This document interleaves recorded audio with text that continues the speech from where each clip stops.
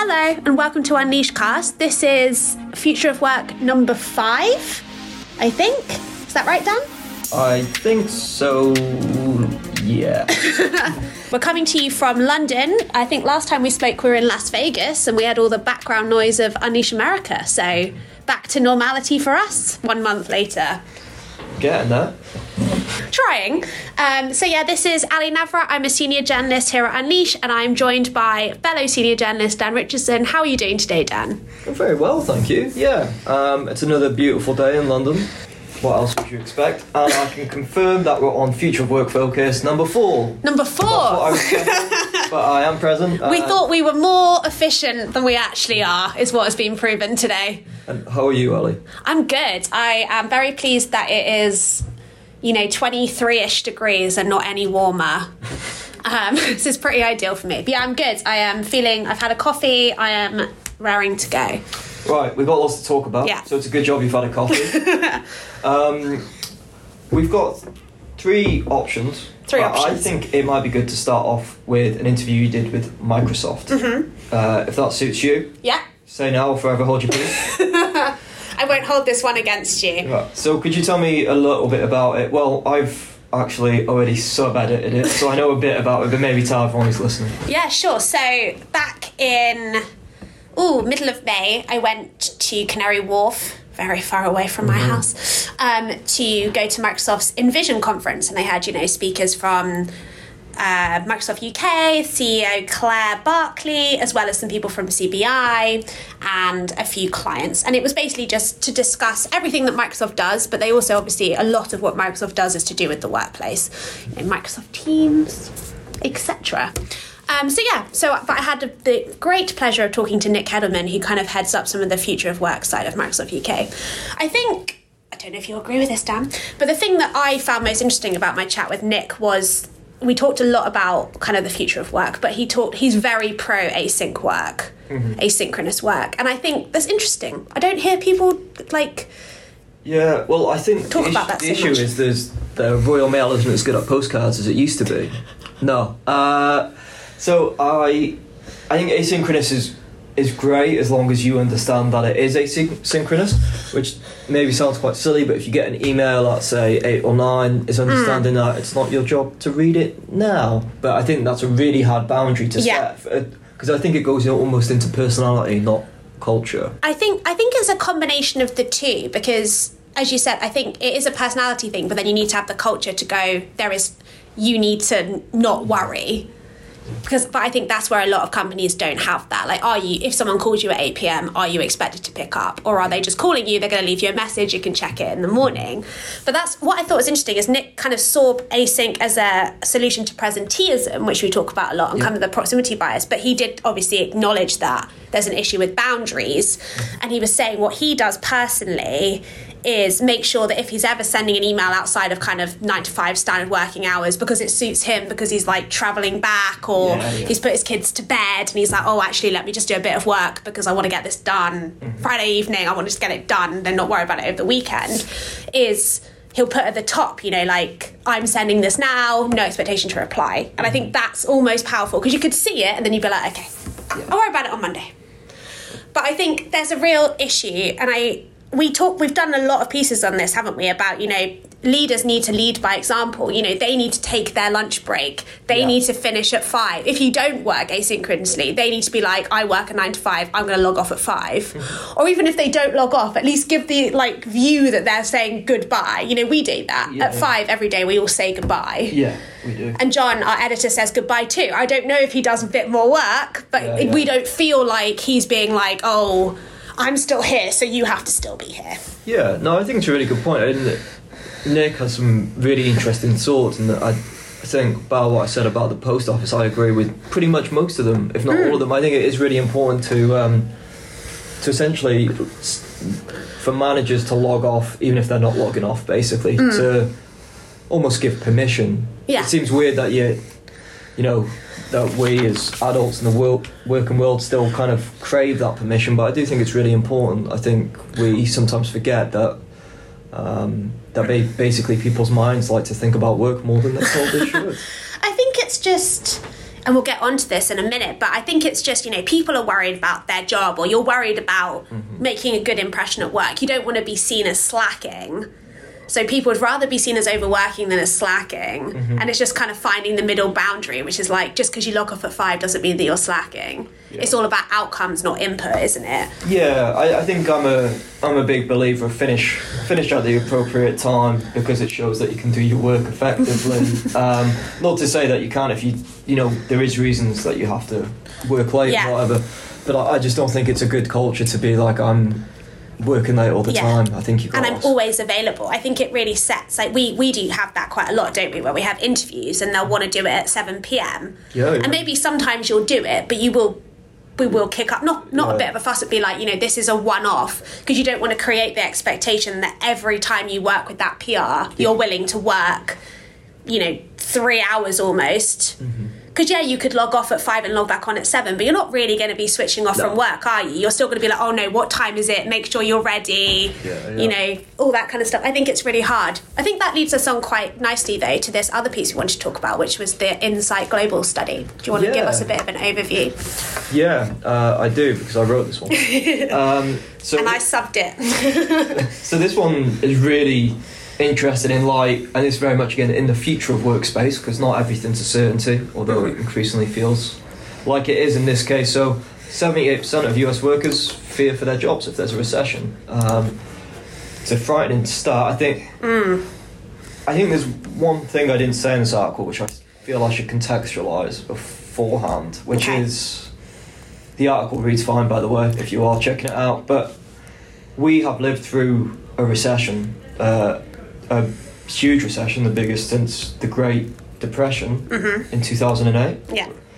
So I think what informs a lot of these answers is that, a lot of people have lost their jobs in the last 15 years. Yeah. Already, we've seen this in our own lifetimes, and unfortunately we're seeing it again.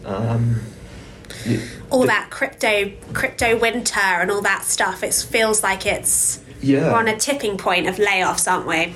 And I think there's loads of concerning things about it. I think, first of all, that 63% of women in comparison to 43% of men are concerned about losing their jobs. To me, indicates an imbalance. Maybe it's proximity bias, maybe it's just sexism. Do you think it's also maybe potentially the jobs that they're doing? Because that was a lot of the issue, isn't it, in terms of women leaving the workforce, is they're often doing more frontline work or kind of shift work, because potentially have to fit it around picking up kids from school, and therefore, you know, those are potentially some of the jobs that will go first. I think what was shocking to me in the study was how employees believe this, but how managers also think that it's going to happen. Yes. And kind of, so it's like they're right to be afraid, which is not nice. Like what you wanted to say is like they're afraid, but they shouldn't be. Well, yeah, but unfortunately, I think it was like over 80% of managers were like, we're anticipating it. It's one of those, it's just incredibly dreary statistics, unfortunately, where people are nervous. They unfortunately have a right to be nervous. I think maybe some organisations will be happy that they can finally close down the hybrid talks and just be like, do what we tell you. I'm sure that's...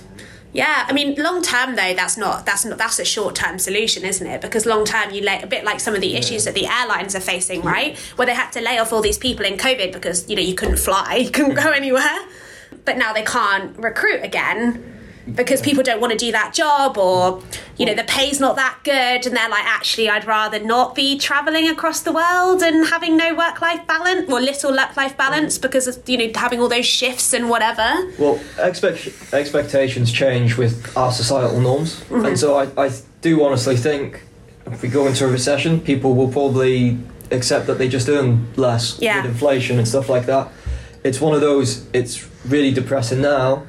Maybe next year when we look at where the situation is, people will say, oh, well, I only got my 3% pay rise and I was grateful for it because the 10% they were asking for is just hasn't worked out, and then you have a recession on top of it. I think it's hard though, isn't it? Because people are worried about their job. There's a cost of living crisis. I mean, we were joking a little bit earlier, but like fewer and fewer people are buying, you see them, fewer and fewer people with prep bags in the morning, which kind of shows that everyone's like, oh no, I've got to bring my breakfast from home. Yeah.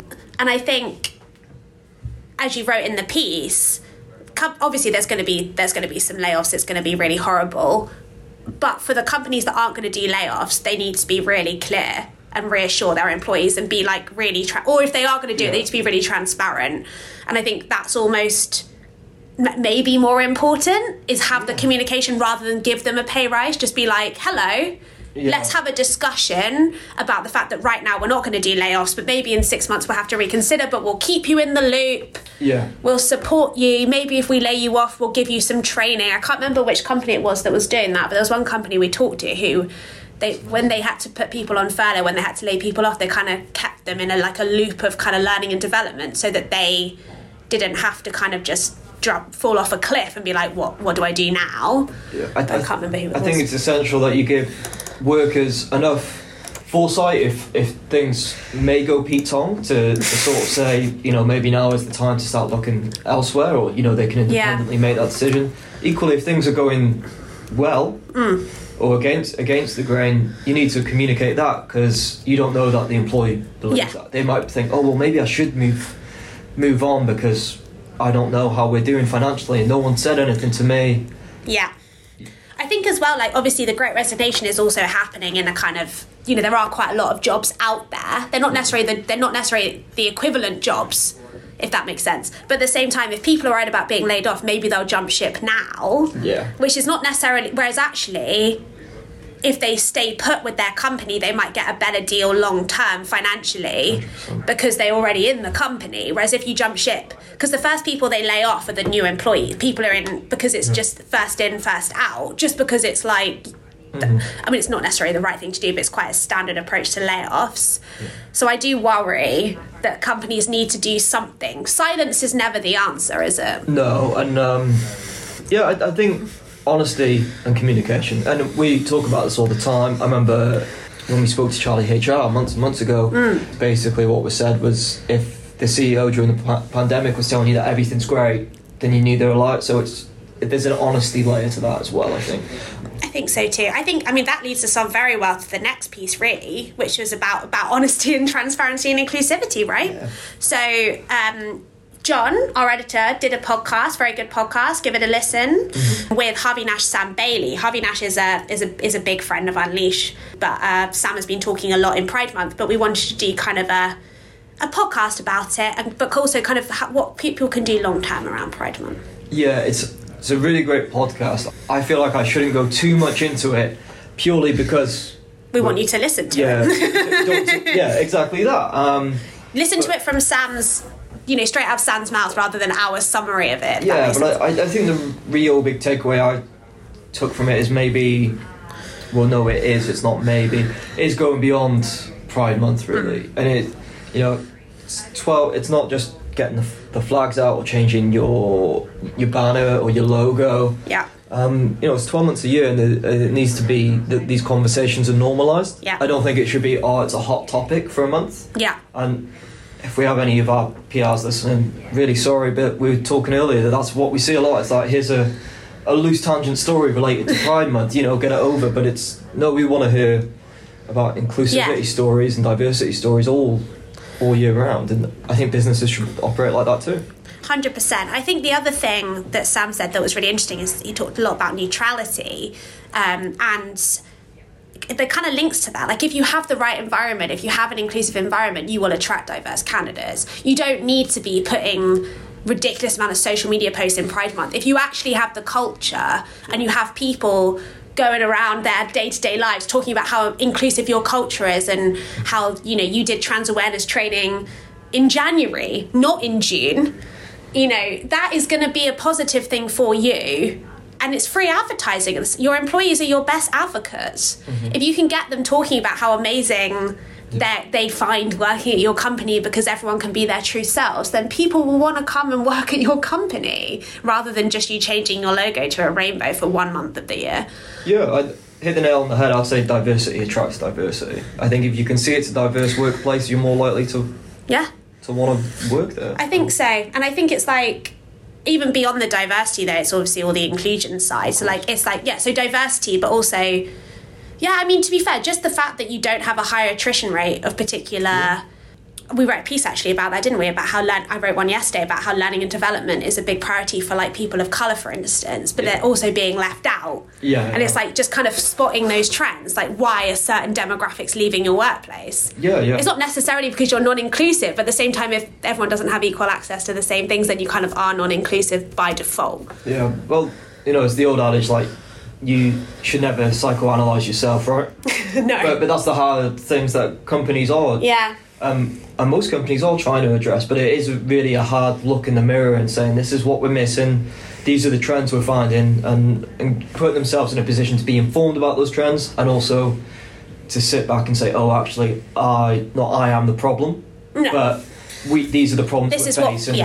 How can we address them? But I think, but then that's why they go to external consultants and things like that. And it's this why it's so powerful. Is it's really hard to take a kind of honest, as you said, honest look at yourself. But especially if it's like your company, especially if it's a small company, it can be quite hard. But I think the companies that do it well are really doing it very well, and they're ones that people should try and model. And they're usually the people we speak to at Unleash. At Unleash. So. That seems like a very good segue to just say goodbye with Lan. No, but thank you so much, Ali, for... Yeah, great chat. We will see you guys next month. Well, you'll hear from us before then. But another Future of Work podcast in a month. Is it a date in the diary, Dan? There is not, but there will be.